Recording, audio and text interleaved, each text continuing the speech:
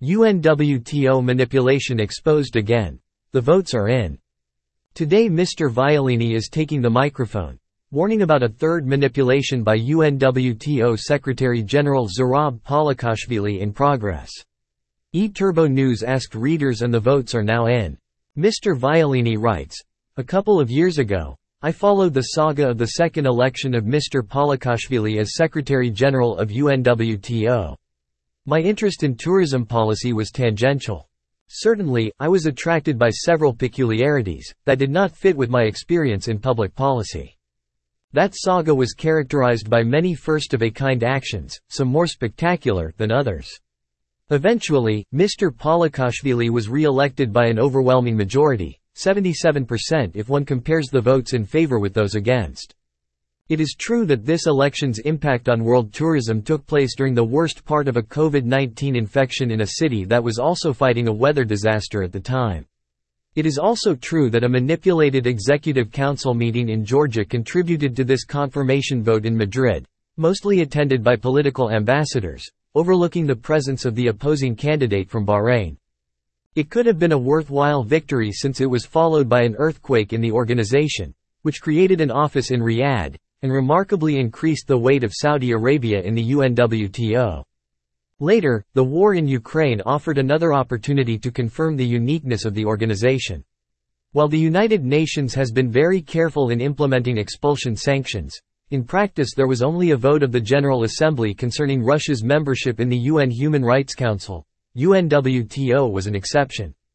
Last year, an extraordinary UNWTO assembly was convened, following the request of Guatemala, Lithuania, Poland, Slovenia, and Ukraine. The assembly decided to suspend Russia, which withdrew itself from the organization before the vote. Technically, the two facts are not equivalent, since the effects are different. The suspension would have had an immediate effect if Russia had been removed by the assembly, whereas the withdrawal came into effect only 1 year later and, leaving the way open to rejoin. The triumphant result announced was 78.4%. Well above the two-thirds majority requested. Of course, in this case, and indeed more than for the second election of Mr. Palikashvili, if one looks at the numbers, it should raise eyebrows. Participants in the assembly were 99, votes in favor of the suspension, 40 against 11.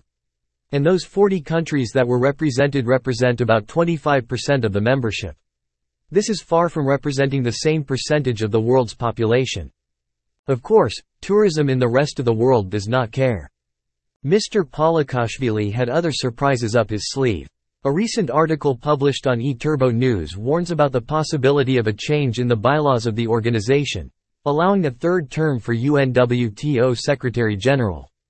Should a Secretary-General elected by 53% of the members deserve to be re-elected for a third, or fourth time? Why not for life? What is the situation at the UN about a third mandate? Of course, I did not ask ChatGPT, how many UN agencies allow 3 elections of their Director General or Secretary General? The expected reply is that they are not. If UNTWO was a club, it may be fine. However, it belongs to the United Nations system. A lack of credibility affects the whole system. The public's perception of the UN system must be preserved, particularly in this complicated geopolitical environment. UNWTO will make the decisions it wants, but its members are the same states that belong to the UN and to other UN agencies. If one believes that the UN is important, as I do, one must worry. The pandemic already showed certain weaknesses of the system, such as the lack of capacity of the WTO to manage the problem of vaccine patents, despite a large majority wanting it. In an ideal world, a Secretary-General who feels himself or herself compelled to change the bylaws should avoid the suspicion of a possible conflict of interest simply by not running for the third mandate. However, it is unlikely that this would happen in this case. Therefore, if the bylaws change, hopefully, the member states will reflect on this aspect at the moment of the election. Hopefully, the ministers of tourism will remember that their countries are members of an organization that is part of a system, and their permanent delegates will remember that they represent their countries and are not members of a diplomatic club in Madrid. In Zurab's previous elections, the 2 previous Secretary-Generals claimed that the system was manipulated to eliminate competition for the campaign.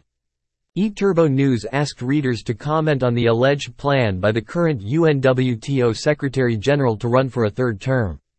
512 responses came into eTurbo News from the following countries: Argentina, Aruba, Australia, Austria, Bahamas, Bulgaria, Canada, Costa Rica, Croatia, Cyprus, Ecuador, France, Germany, Ghana, Haiti, Hungary, India, Ireland, Israel, Italy, Jamaica, Kenya, Northern Macedonia, Malaysia, Malta, Mexico, Montenegro, Nepal, New Zealand, Nigeria, Pakistan, Philippines, Portugal, Republic of Cyprus, Rwanda, Saudi Arabia, Scotland, Seychelles, Singapore, Slovenia, South Africa, Spain, Sri Lanka, Sweden, Tanzania, Turkey, UK, USA, Zimbabwe.